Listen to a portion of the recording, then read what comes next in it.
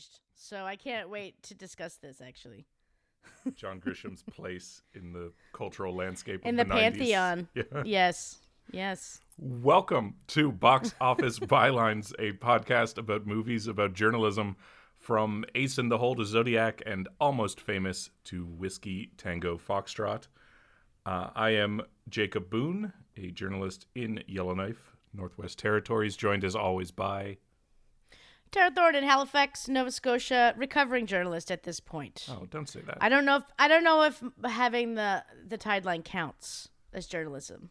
Well, you're writing a book. Yeah, You made a movie. That's just long tweets. Okay. The book. There's no reportage. Can I ask you of this, that. Tara? Have you ever Yes. thought in your journalism career about, as a backup plan, law school? No, No? I don't know. It's so expensive. Okay. But, there's certainly a cottage industry made out of law schools. And there's a lot of similar skills in researching, going through paperwork, finding people. That's right. Making calls. Making phone calls. Lots of exploding cars. As in this week's movie from 1993, The Pelican Brief, written and directed by Alan J. Pakula. Still don't know if I'm saying that right.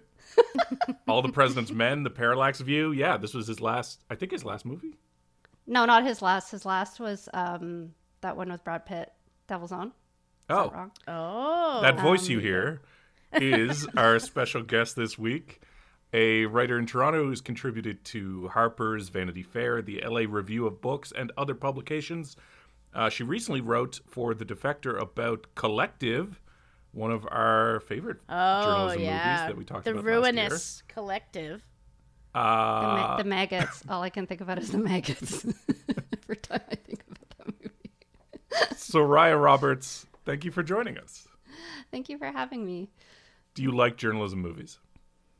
I mean, what journalist doesn't love journalism movies? They're so much fun and they're so bad most of the time. Yeah, we talk about that a lot. There's a few. For every spotlight, there's 10, whatever. He said, she said. This one we're doing. I also noticed, like, in this one, that there were shots that were like, I'm like, oh, he just totally lifted this from All the President's Men, like stuff with the notepad and like certain angles. And I mean, obviously it's the same director, but it was also just funny that he was using the same process, kind of. Definitely. It definitely felt like he was on autopilot a couple times. Yeah, it was also crazy that in my memory, Denzel Washington, I mean, it's confusing because you think that the journalist is like there from the start. He doesn't come until like an hour. Late in, yeah. An hour, and they don't meet until much after that. Yeah. But he is there, like the very, very first scene, right? He's with Rosenberg. And then he's gone. And then he kind of like flips in and out. Also, I have a question that was bugging me this whole time. Two things. One, how do people just like know his phone number all over the place? Like people just keep calling his home phone and his work phone. And I'm like, this isn't internet times. Are they just Yellow calling Pages? High level government?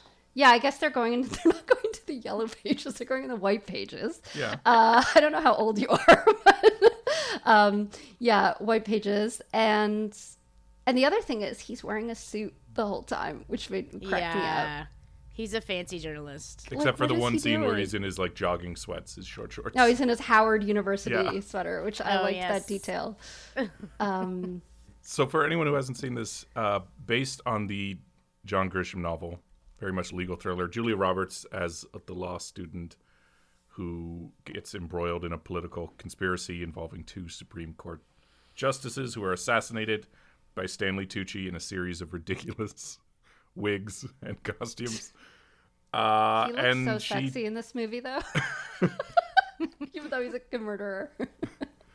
Teams up with Denzel Washington, this crusading investigative journalist. Soraya, you chose this movie. Why did you want to talk about it?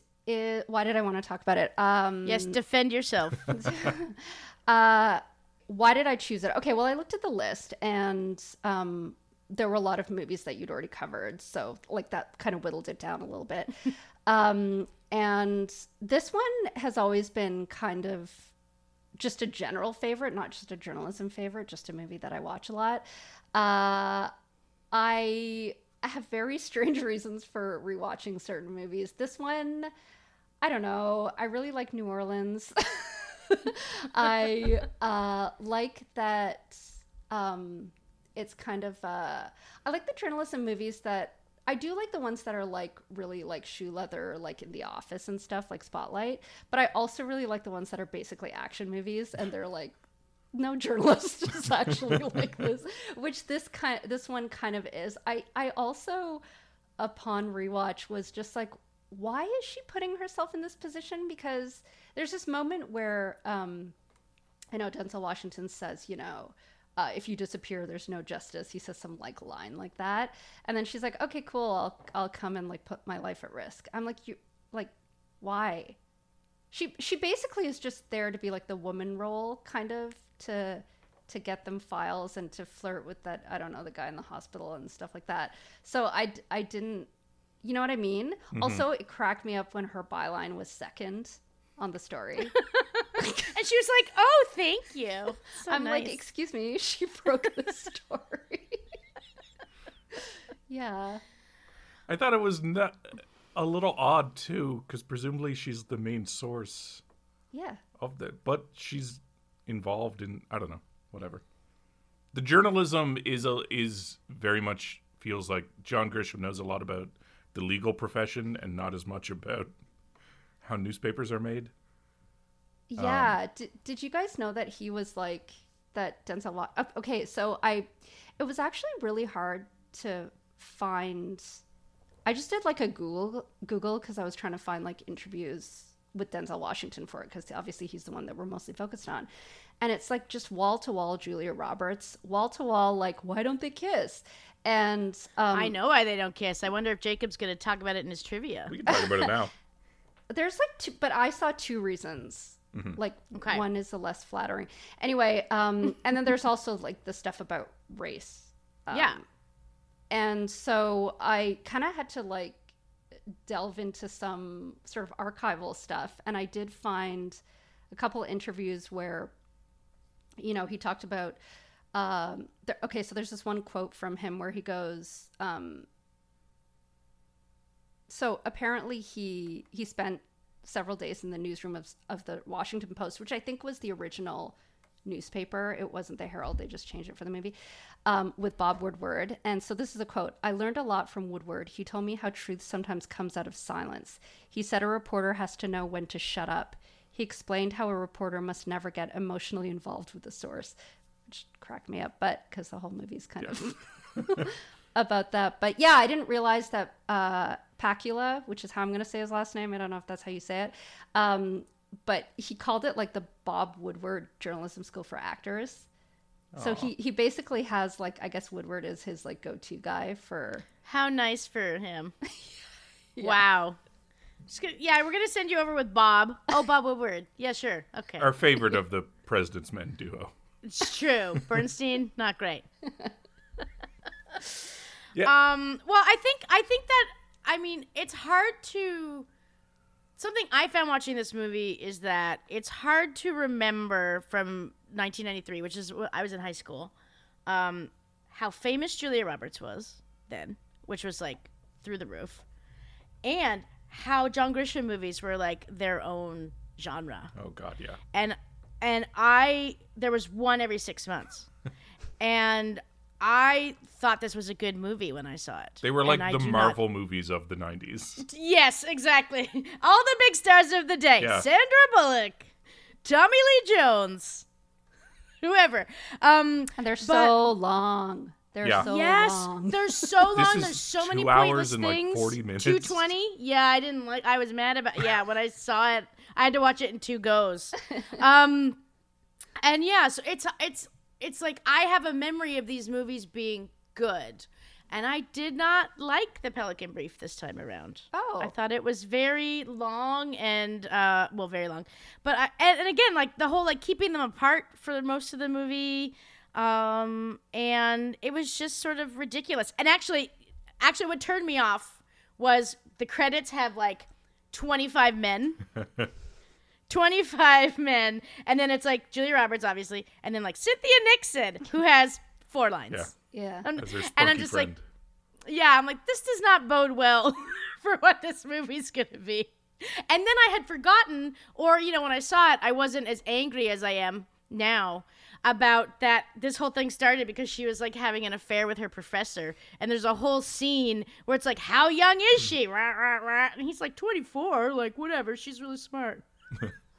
No, she's mature. Yeah. She helps him get to his car when he's like blacked out drunk at the restaurant. But it is also Sam Shepard, so like as if you wouldn't. Yeah, I like Sam Shepard, but still. It Yeah. it could have been briefer. I think they're like Pelican get briefer? Denzel and Julia together a little faster. There's a lot of scenes that feel pulled from the book in the way that a John Grisham book, which admittedly I have never read, but I assume has a lot of backroom meetings between side characters that like there's so many people who there's so many and there's a lot of like government aides that I can't distinguish. And that I was so confused. There Yeah. were so many people, and I'm like, who are I mean, Tony Goldwyn's there. John Lithgow. John. Well, he's Anthony isn't he Heald? the like editor in Yeah, chief though, right? with the Oh suspenders. yeah, but he is the editor-in-chief, but he's very like, he's acting like he's bad. Also, why is he like? He's like, come meet me at this place. I'm like, okay, first of all, my editor, like, I don't think they exist outside of their office. Like, I don't know how to get them to where I am. Even that they have a big walk and talk through the newsroom and they're talking about suppositions. Which is Yeah, it kind of reminds me of I don't know if you've read Crichton, Yeah. but you know how he goes on these like he sort of has these long chapters about like DNA and shit, and you're like, oh fuck, it's so boring. Yeah. But I feel like Grisham's like that with sort of legalese. Yeah. Probably. Yeah. I haven't read his books either. I think I read them. I used to read when I was younger, and I feel like I read them because of the movies. All right, yeah, Like, I have a memory of The Firm and The Pelican Brief and maybe A Time to Kill.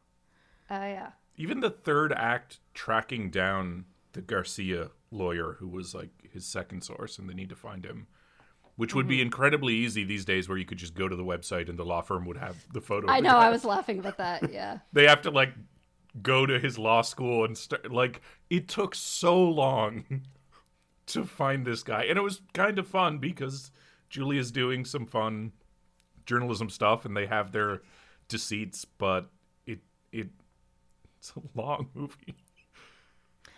It's long, and I don't think I don't think they were that great together. Like, I didn't feel like I wasn't like when I was younger and stupider, I was like, oh my god, yeah, why don't they kiss? But now I'm like, there's nothing here. There's nothing between them. Yeah, me too. It was weird. It was it felt extremely like shallow in a way that it didn't when I first watched it the first 9 billion times. So I think I wonder if it's because we were paying so much attention because we're doing this, and I think it doesn't serve films like this to pay too much attention. Oh, Sarai, we ruined so many movies for ourselves by focusing the box office bylines lens on them. Yeah, and yeah, I feel the same way. I'm like, I mean, they it's not like if you're not paying too much attention, yeah, the sort of looks and stuff, it's kind of like, ooh, there's a bit of frisson or whatever. But yeah, when you're actually paying attention, you're like, oh, she's pretty standoffish, and he's pretty like, let's just do the job. And I don't know. This would be a good time to talk about the whole kissing, not kissing thing. Yes. Yeah, because I'm wondering if yeah. knowing that they didn't do that, maybe any other elements they cut back as well of flirtatious stuff or longing. Well, looks. apparently, so when I was doing the sort of dive into that stuff, into old interviews and things, they just kept pulling it back. Both Julia Roberts and Denzel Washington. I don't know that Pakula, minded either way, but they were just like, we don't need it because you get it through whatever they're doing together. And I guess they have fairly okay, like, good chemistry. It doesn't feel sexual to me. It feels. It doesn't. Yeah. And the quote that I always read was that Denzel refused because he said black audiences would not accept this relationship. Okay, so I read that too, but then I read an extra bit which sort of changes that, which was interesting. That he thought his audience was, I think he said like primarily or a lot of them were African American women, and he thought it would be a disservice to be kissing a white woman. But I don't like. I think we're both getting like elements of whatever the reasoning was. I have a little more. Totally, and like from 25 years ago. So apparently, like, during a test screening of 1989's The Mighty Quinn, there was a love scene between Denzel and Mimi Rogers, and that tested very poorly. First Mrs. Tom Cruise. Poor girl. True. From The Firm. I knew there was a connection there that I couldn't. There you go. I was like, wait, how is he involved in this? That could have just been their chemistry was shitty. True. But he later would tell Newsweek that he decided he didn't want to play into Hollywood beauty ideals and that black women are very rarely presented as objects of desire on film. And that being his core audience, that's something he tried to respect, which, yeah, I think there's, you know, it sounds like a harsh quote, but if you're Denzel, I think there's something to that of... Right. And frankly, I think the movie's better for them not having sex. In the novel, they're both white. That's worth pointing out, too, and they get together. And here they don't. They just have a nice hug at the end. And a, like, gentle plane ride. Yeah. Private plane ride. Because if they kiss or whatever, then she's just this helpless law student who falls in love with whatever powerful man she's around. I mean, she did set that precedent for herself. Yeah, but here she's mourning the professor and avenging him. How invested do you think that Darby actually is in Thomas? He does blow up in front of her. Like, that would be traumatizing for anybody. I don't care what your relationship is. I mean, she's 25. Yeah. I don't know if that relationship's going to last. I don't know if No, he's like, going to I'm get sure cirrhosis and die in the next 2 years. Like, he replaces a Darby every year. It's like that kind of a thing. It's like the next crop this of one's law different. students. This one's different. Right. She's mature.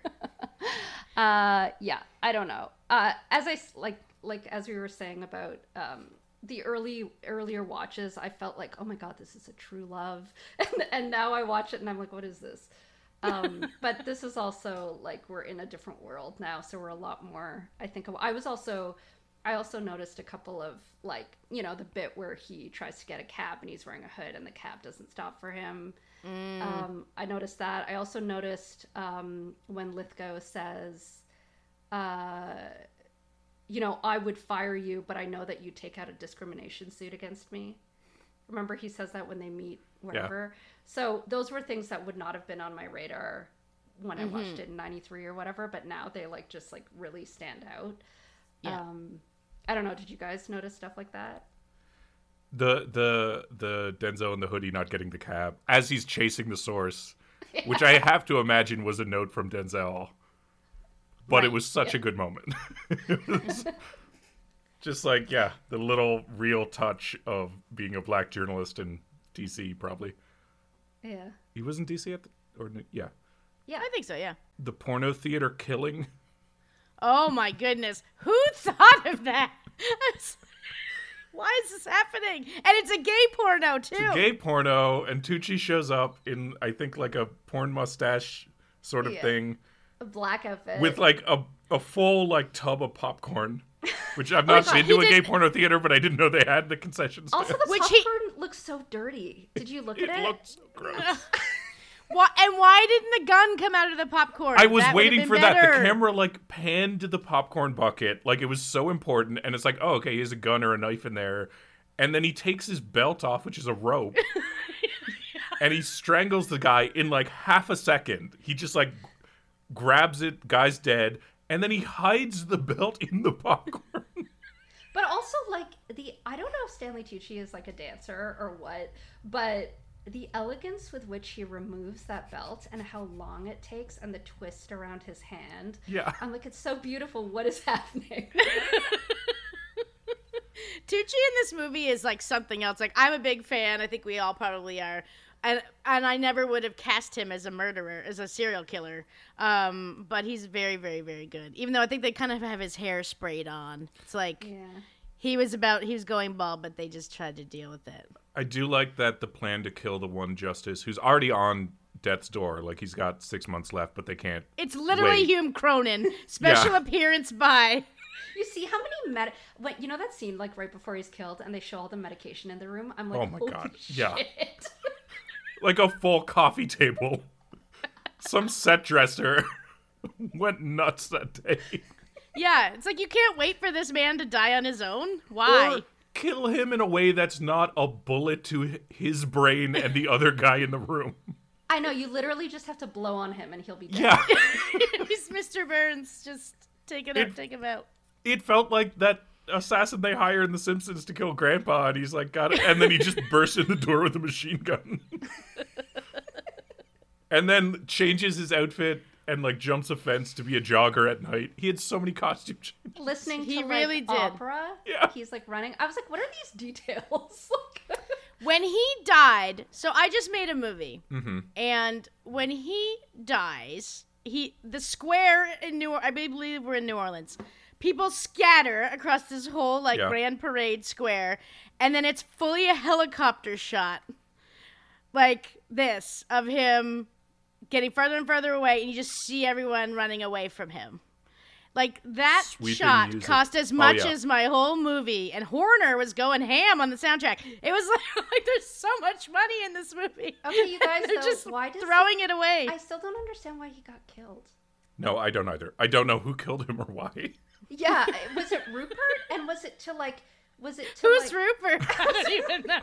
And was it to clear the like evidence of what he'd been doing? I presume. I thought it was the FBI. It was whoever like helps her at the end, I think. But I don't know who they were or what their stakes were. Or where they were. Or also why it's a good Were thing they in that the they helicopter? had in a sniper shoot this assassin in broad daylight. Yeah, and like splatter him all over Julia Roberts. Yeah. Yeah.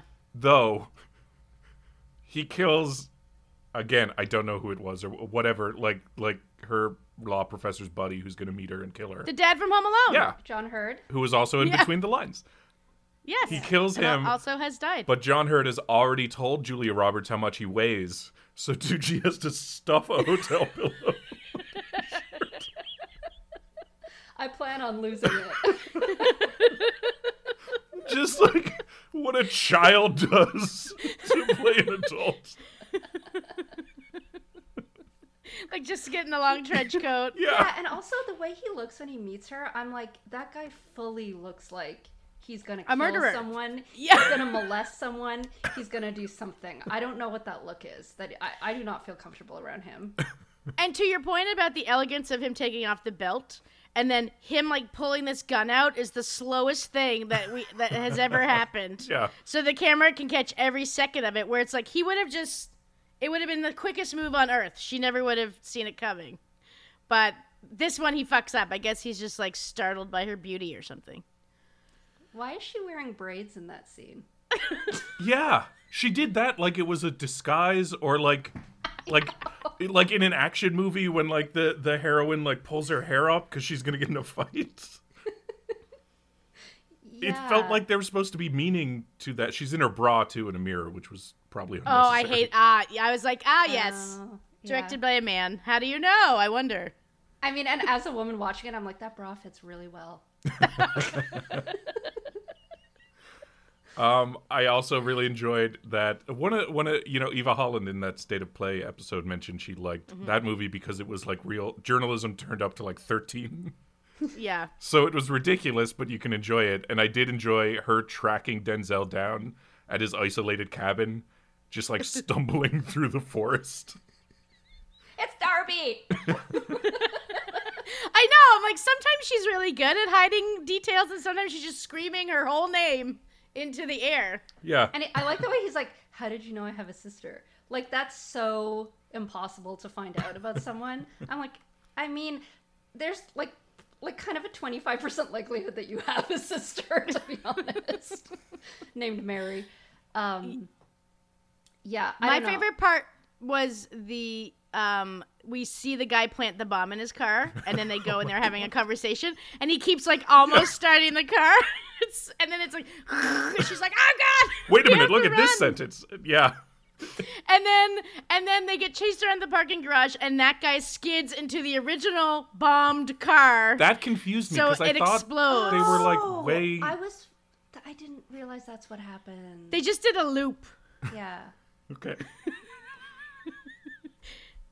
I mean, And the lady, I like that there was a lady assassin. You know, no lines. Her one line was off screen to the point where she's like, with like it's like when she's getting the deposit box, and the woman comes in, she's like, "I would like to get a deposit box." She's like, "Just take a seat." I'm like, why did that just happen?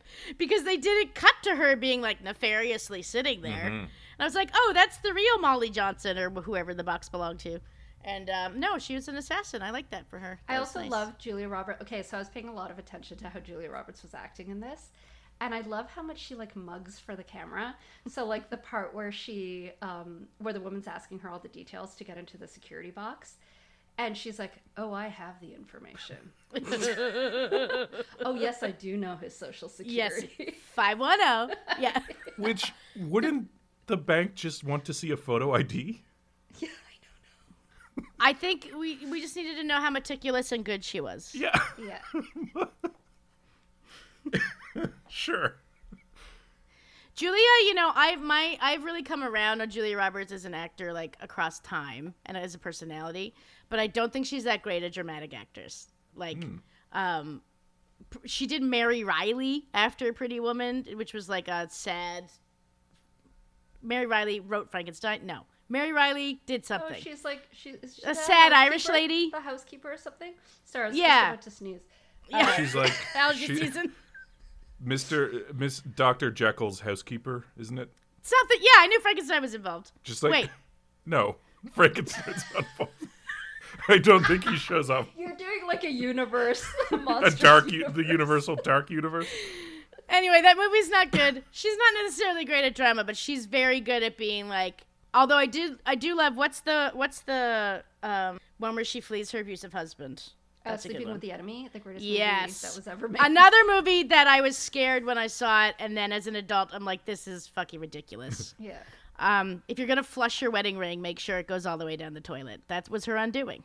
Yeah. Also, you're going in the ocean. Just drop it there. Anyway, so yeah, I think I understand why she would have done this film, and I understand why they would have wanted her in it, but I don't know that she was exactly the right person. Grisham wrote it with her in mind. Oh, the book. Yeah. Yeah. Wow. Yeah. The power. Which would have been so this was 93. I'm assuming he wrote the book late 91. Yeah, like Because he after seeing Pretty churns Woman. these things out. So yeah, was it when did Pretty Woman was 91? 90 or 91, yeah. So yeah. So that's what he was writing for. This was also her first movie back after like Her hiatus. I remember her hiatus because I remember people being like, "Where did she go?" I'm like, "Let her go for 5 minutes." Jesus Christ. I have on this show talked about my movie idea that I have that I want to write about Julia Roberts' 2 lost years in Ireland. She was in Ireland. Yeah. She fled Tara, the why don't you nation. recap Julia's lost period? So she was engaged to Kiefer Sutherland and called it off and ran away to Ireland with his best friend Jason Patrick. Oh, And then yeah, I remember that. just lived over there until she came back Cobbling shoes. But when did the That's Lyle right. Lovett thing happen? later. That was during this movie. because she was during this. Yeah. Well, they were already married when they were filming this. Yeah, he was on the other end of the. Did you read Yes. that trivia Yeah. bit? He was on the other end of the phone when she's talking to John Hurd. That was Lyle Lovett talking to her. Oh, that's kind of cute. Yeah. She didn't Although recognize it's it was not cute that she didn't recognize his voice. I'm like, Jesus, don't marry And that Lyle guy. Lovett, I mean, maybe his speaking voice is different, but pretty recognizable. Yeah. I think remember I the would know time- if I was talking to Lyle Lovett on the phone. Yeah, no kidding. Do you remember at the time how everyone was like, he's so unattractive? It was so mean. It's so mean. It's like, why did she marry this Uggo? He's sexy in a weird way. But wasn't it more that they got married after 9 days or something?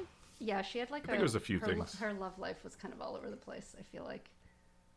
Also, what was her real love life? I don't know, because Yeah. it's whatever we were seeing. But yeah, it's weird. This movie, like, it's funny that this movie was on the list because it honestly doesn't really seem like a journalism movie much. Like, does he ever write a word down? There's that point where he goes to her the first time they meet when she looks her most beautiful in this movie. I feel like when she's got her hair in the bun and she's just wearing that sweater. I'm like obsessed with how she looks in that scene because Julia Roberts normally has like a whole mess of hair and everything, but her face is really beautiful. So this is really not an important point, but I just noticed in the scene. But yeah, so he comes in. She tells him like from A to Z what the Pelican Brief is, and then he's like, "I'm gonna write the notes while they're fresh in my head." After, presumably, he's not gonna transcribe it. He's just taking notes. And then I'm like, okay, but are you writing, like, I don't know what's happening. How are you writing the story? And he wrote it on the like notepads in the hotel room that they provide. Remember that little like thing? And it's the most simple little gradation. Oh, I love that. Yeah. Yeah. Where someone's like where it's like Matisse, assassin White and then House. you circle it and you point up and write White House or something. It's like, yeah, that's his He's like, thought "I solved process. it." Yeah. I also thought it was strange how the whole thing behind it. So like I feel like we should recap if people even care. But like the fact was those two justices were being removed because they were environmentalists, which is very 2021. Because they were environmentalists, and there was a very, very rich man who was an oil baron of some kind, and he wanted to go dig into like some reserve, the Pelican. That's why it's the Pelican Brief. And he was one of the people who was funding the president, or one of his biggest funders or something. And so they had to take out those two guys because they were against one of the biggest funders. Is that how it was? But anyway, the point is that like, even though I can't explain it, it was relatively simple. But they were acting like the FBI and like all the great minds of the world couldn't figure out. Yeah. Yeah, that this one little idiot in Maryland or wherever she lived. Because it was all yeah, buried DC. in like shell companies suing nonprofits, but literally Like, there was what a if it's- PBS what if it's documentary good about it. old-fashioned- Yeah, remember when Tony Goldwyn goes, "Fuck PBS"? So good. That felt yeah, like a but true to life journalism moment where you have this big scoop story and like, yeah, someone's already written it a couple years ago, just no one noticed. Exactly. All right. It's in like Parade magazine Yeah. or whatever. If you're in culture, it's always in Parade. No, but yeah, the way she's like, what if it's just good old fashioned greed? I'm like, it's always good old fashioned greed. Yeah, Like- it's not just. Yeah. If it goes to the president, there's usually just a lot of money involved. Yeah. Did it need to go all the way to the president? That's my question. I'm not entirely clear he knew about it. Like he was seemed- getting he the was money, but evil. was he involved in the assassinations? No, I feel like he was getting like shitloads of money from that guy, and then he's like, I don't care where this money's coming from. Right. And then it turns out it's all nefarious, and he's like, oh fuck, I still need the money though, and I don't want anyone to know I'm involved. Like I'm not really involved, and it's kind of like he's like, I don't want to know. I Right. feel like kind of guy, but he also seemed, in a way I didn't notice before, very, very stupid. There's a little subplot of him training his dog, which is fun. Roll over. Yeah. Yeah. One of the many things that could have been cut. if And you're there's this asking me. secret room Yeah. of all the videotape equipment in the Oval Office. I think they tried to make this a very Watergate throwback, but which probably is why Pacula was I might signed be up. wrong. But Yeah, it is very funny that it's sort of, when you actually sort of reduce the plot, it's literally, there's one guy who knew this thing, and that undid the whole thing. but that's every Which is the plot of every Grisham. and Yeah, Crichton, every like Grisham. all of those Yeah. like pulp airport sort of writers. It's like, yeah, it's just they find like Crichton would read some new scientific paper and then just spin that into a 200-page sci-fi Jurassic Park. techno thriller. Yeah. There's Yeah. not a lot of intricate plot work. And Grisham, there's no dinosaurs, so people think it's smarter. But I don't know if you guys noticed the big protest in front of the Supreme Court. where every conceivable protester is joined together in one, like, dream protest. Like, abortion is murder signs next to, like, protect the pelicans. that was kind of fun. Like the point where Washington has the bouncing gun. Yeah. Sticking through the protest. It was just like protest or like whatever they are. It's angry people. Yeah, idealistic Americans wanting more. That was fun. Also, I didn't know before, and I couldn't. It's funny that I never questioned this when I initially watched it, but the kind of luxury hotels that she's staying in, I'm just like, how the F does a student afford this? And then at one point she says it's some money that her father left her, and I was like, oh, classic. Was he the oil baron? Because I don't understand. I know, it's like if you're on the run, you need to be in dirtbag motels with no paper trail. But that's where she starts. She goes to like a sort of motel, doesn't she? And then they track her through her credit card, and so she somehow keeps going to better hotels with cash only. Yeah. It was a different time. I guess. All right, why don't we take a break and talk more trivia when we come back? I'm excited. When we substitute a threat for an argument, violence for principle, we allow our passion to overcome our capacity for reason. Passion and self-interest are threats to liberty, which brings us to Bowers against Hardwick. A police officer entered Mr. Hardwick's apartment, ostensibly to serve him with a warrant for an unpaid violation for drinking in public. They caught him with an open bottle of beer. When he entered Mr. Hardwick's bedroom, he coincidentally found him in bed with another man. The officer arrested Hardwick for violating Georgia's statute which outlaws sodomy.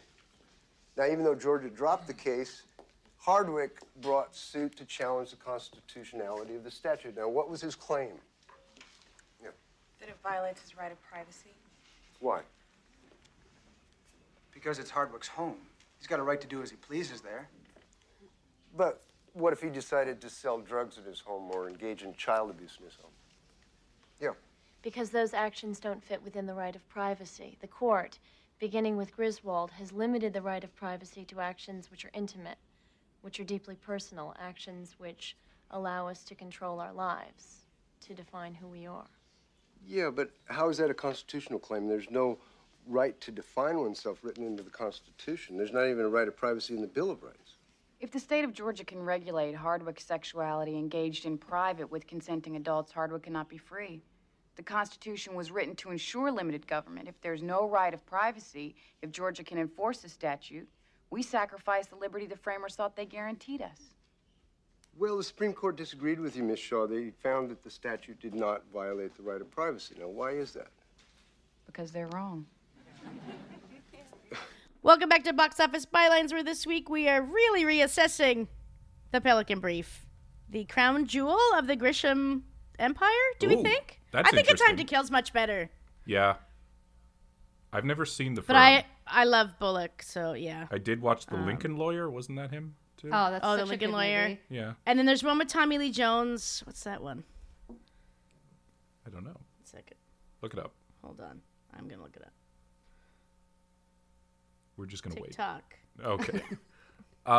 Worth noting, I believe, Tara, certainly for this podcast, but the first black protagonist in a journalism movie we've watched.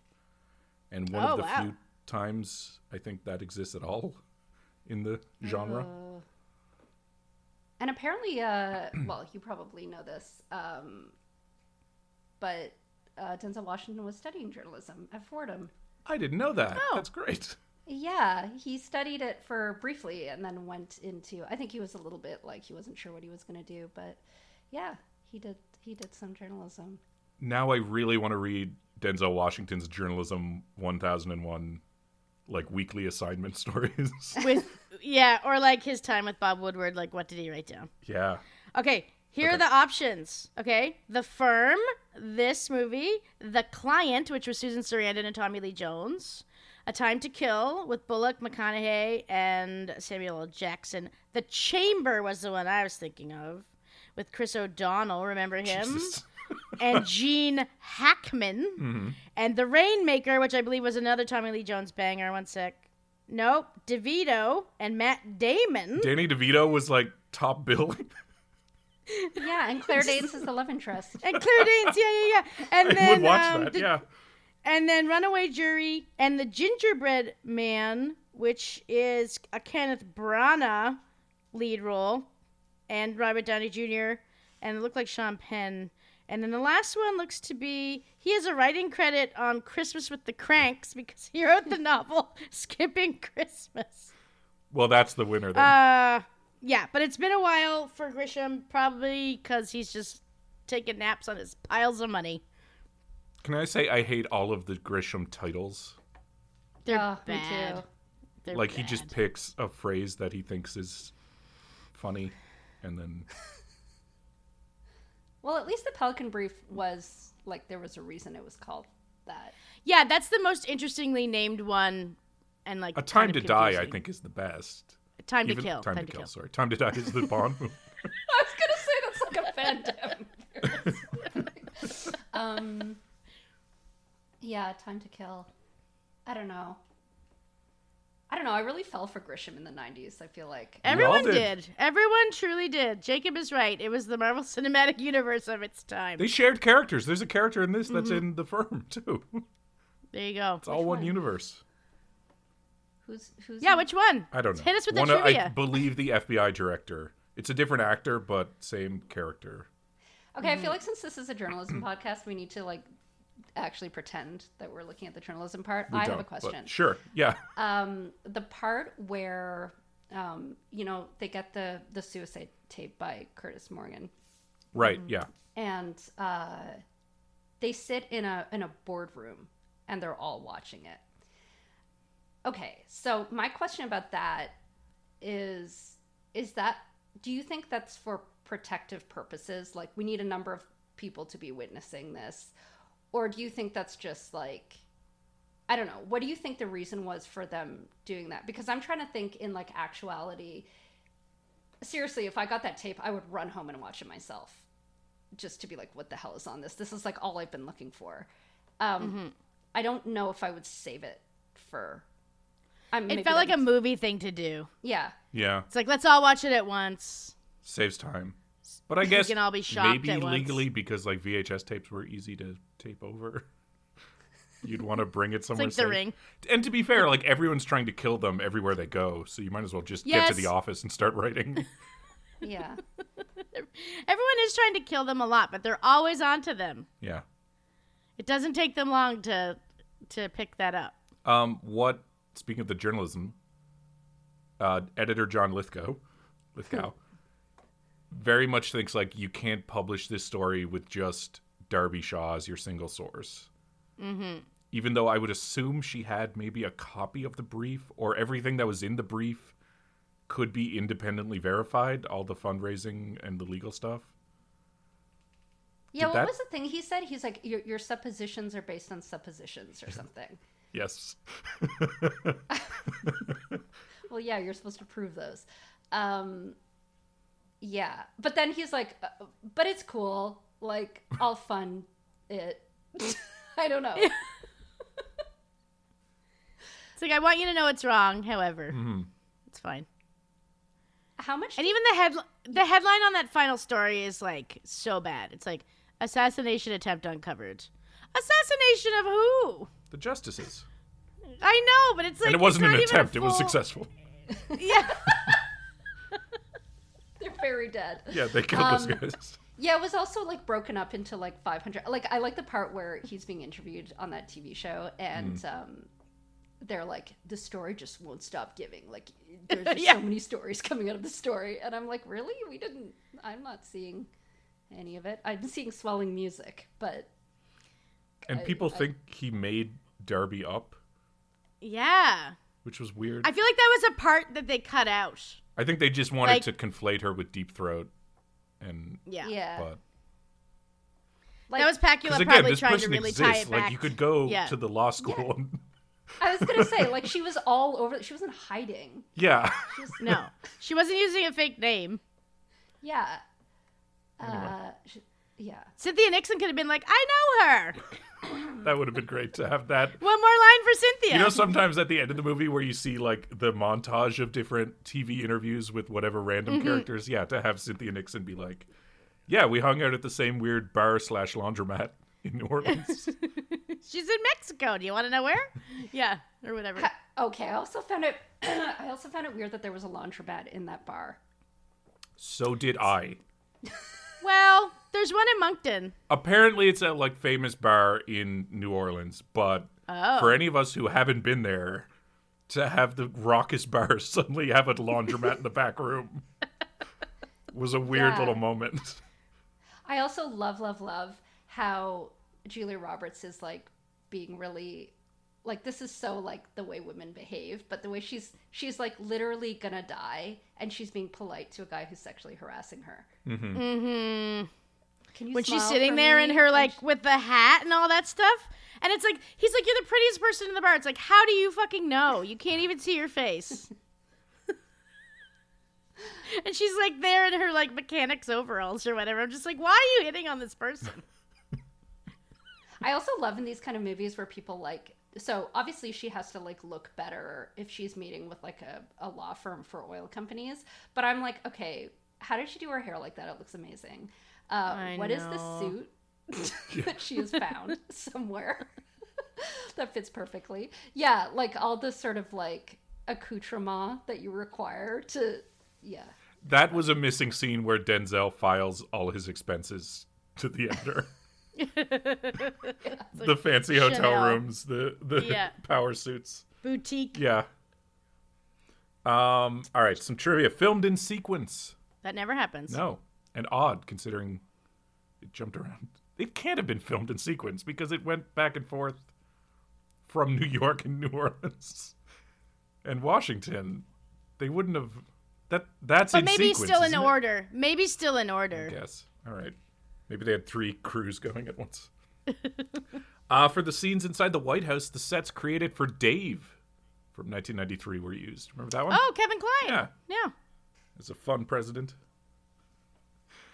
As Soraya mentioned, Grisham wrote the part of Darby Shaw with Julia Roberts in mind. Roberts read the book once it was finished and agreed to the role without even seeing a script. Well, that was her first mistake, wasn't it? They do that. I've been listening to Entertainment Weekly's Fast and Furious podcast series. Of course you have. Which are like... Jacob loves the Fast and Furious fam. It's like 90 minutes per episode about each movie with the They're stars. so long. And the Vin Diesel one about the first movie, he talks about how he was like grew up in an artist's house and he didn't want to do like big picture studio schlock.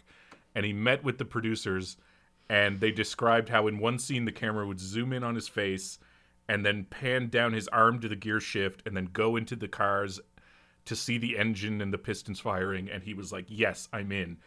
And then a few months later, he was in Australia doing press for Chronicles of Riddick or Pitch Black, whatever. And he actually saw the script for the first time, and he was like, oh, no. And he tried to get out of it. I haven't seen, like, I tried to watch one of those movies, and I remember I stopped watching because there's 2 people, like, walking down a hill, and there's like a sandwich shop called Sandwich Shop. Mm-hmm. And I'm like, no one's putting time into the script. I'm not watching this movie. Darby and her professor lover at the beginning, before we know they're lovers, discuss Bowers versus Hardwick, a real Supreme Court case that ultimately upheld a state's right to make homosexual activity illegal. Darby passionately argues that that case is wrong. The Supreme Court was wrong. In 2003, the Supreme Court agreed with her, ruling in Lawrence versus Texas that such laws were unconstitutional. Huh. I do think it's a dumb line when she goes, because they're wrong. Yeah. Why doesn't she say because they're unconstitutional or something? As you mentioned, Denzel spent time at the Washington Post learning from its editors and reporters. Julia Roberts spent time at Tulane Law School to prepare for her role, attending classes. And several of the students seen during the classroom scene are actual law students from the class of 1994. Imagine you're just some idiot law student and you turn around one day and there's the biggest movie star in the world just sitting in the back. I also Sitting up think front. I also think it's hilarious when you hear the research people do and how much they don't need to do the research. 100%. Always. Yeah. That did not factor into the role at all. No. You mentioned James Horner's score, Tara. Did you recognize Foreboding it? and dominant. Did you recognize the chaotic piano track? Because he reused it a few years later in Apollo 13.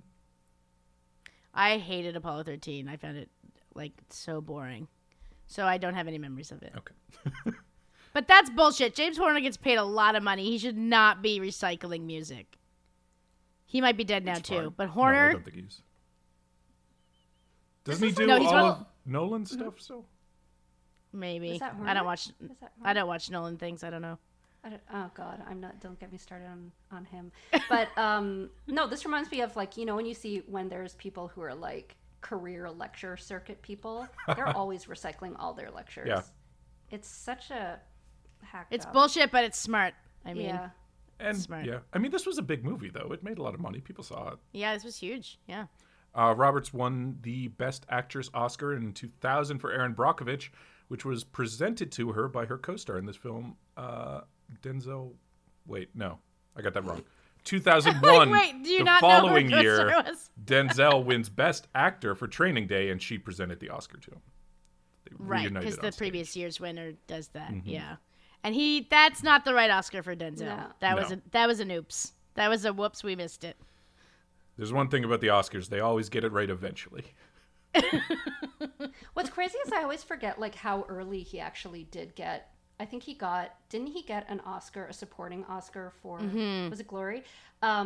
But like he just out of the gate, he was like getting awards, and Yeah. so it was funny that because apparently Julia Roberts was the one who suggested him for this role, and it's kind of presented as a bit of an out of left field choice, but I'm just like, the only thing out of left field is that he's not white. Like there's nothing Yeah. else that's really out of left field about it. He was like an up and coming. Yeah, he was like a full-on leading man. Yeah. Dramatic. Yeah, award winner. Yeah, totally. Yeah. It's interesting nowadays and like how white the entire rest of the movie is. Still, most movies are still Well, it's entirely like white. now Yeah. if you did that now, it would be some weird meta commentary that like everyone else in Washington and all the upper echelon offices are just interchangeable white guys in blue shirts. And the only people who really stand out in any way are Julia Roberts and Denzel Washington. Everyone else is literally, it could be Tucci, like just like put a different wig on them and shoot the scene multiple times. Because yeah, I don't remember who anyone really is or what their relations are to each other. But in the 90s, that was like we were supposed to So know you who did. all those people were and keep track of that. It's pretty stacked too, like with quite known faces. So it's kind of funny that they all did it because they have like they're just like making like witty asides and Yeah. stuff. And For 2 scenes or whatever. yeah, Yeah. It was filmed with Panavision E-series anamorphic lenses that the film inherited Why? from Natural Born Killers. After that film's director, Oh. Oliver Stone, decided to shoot in standard 1.85 instead. There you go. Did this particular film need those lenses? I don't know. That helicopter Pretty shot. pedestrian. Yeah, helicopter. That was the one that like they show at the producer's house to all your friends to be like, look at what I'm doing. Look. It did look cool, but it went on forever, and it was like not worth it. No. How much like the Also, why didn't anyone help him? like 35% of the budget went to all of Tucci's scenes. yeah. It's weird that everyone like ran away. But I Like, guess not one person was like, shit. Yeah. But I guess if there's a shooting and you don't know where it's coming from, you wouldn't run to it. Or that she I'm trying to didn't think run of- away. Yeah, she was like, oh no, not this again. Not this guy I just It's like met. that car. It's like that car explosion all over again. Yeah. Finally, Paul Rudd named his daughter after Julia Roberts' character, Darby. I couldn't confirm that when I saw Okay. that. Citation needed. It's a good name. I like it. Yeah, it is.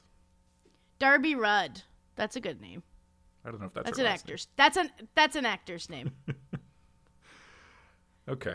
Soraya, anything you'd like to plug or let people know where to find you?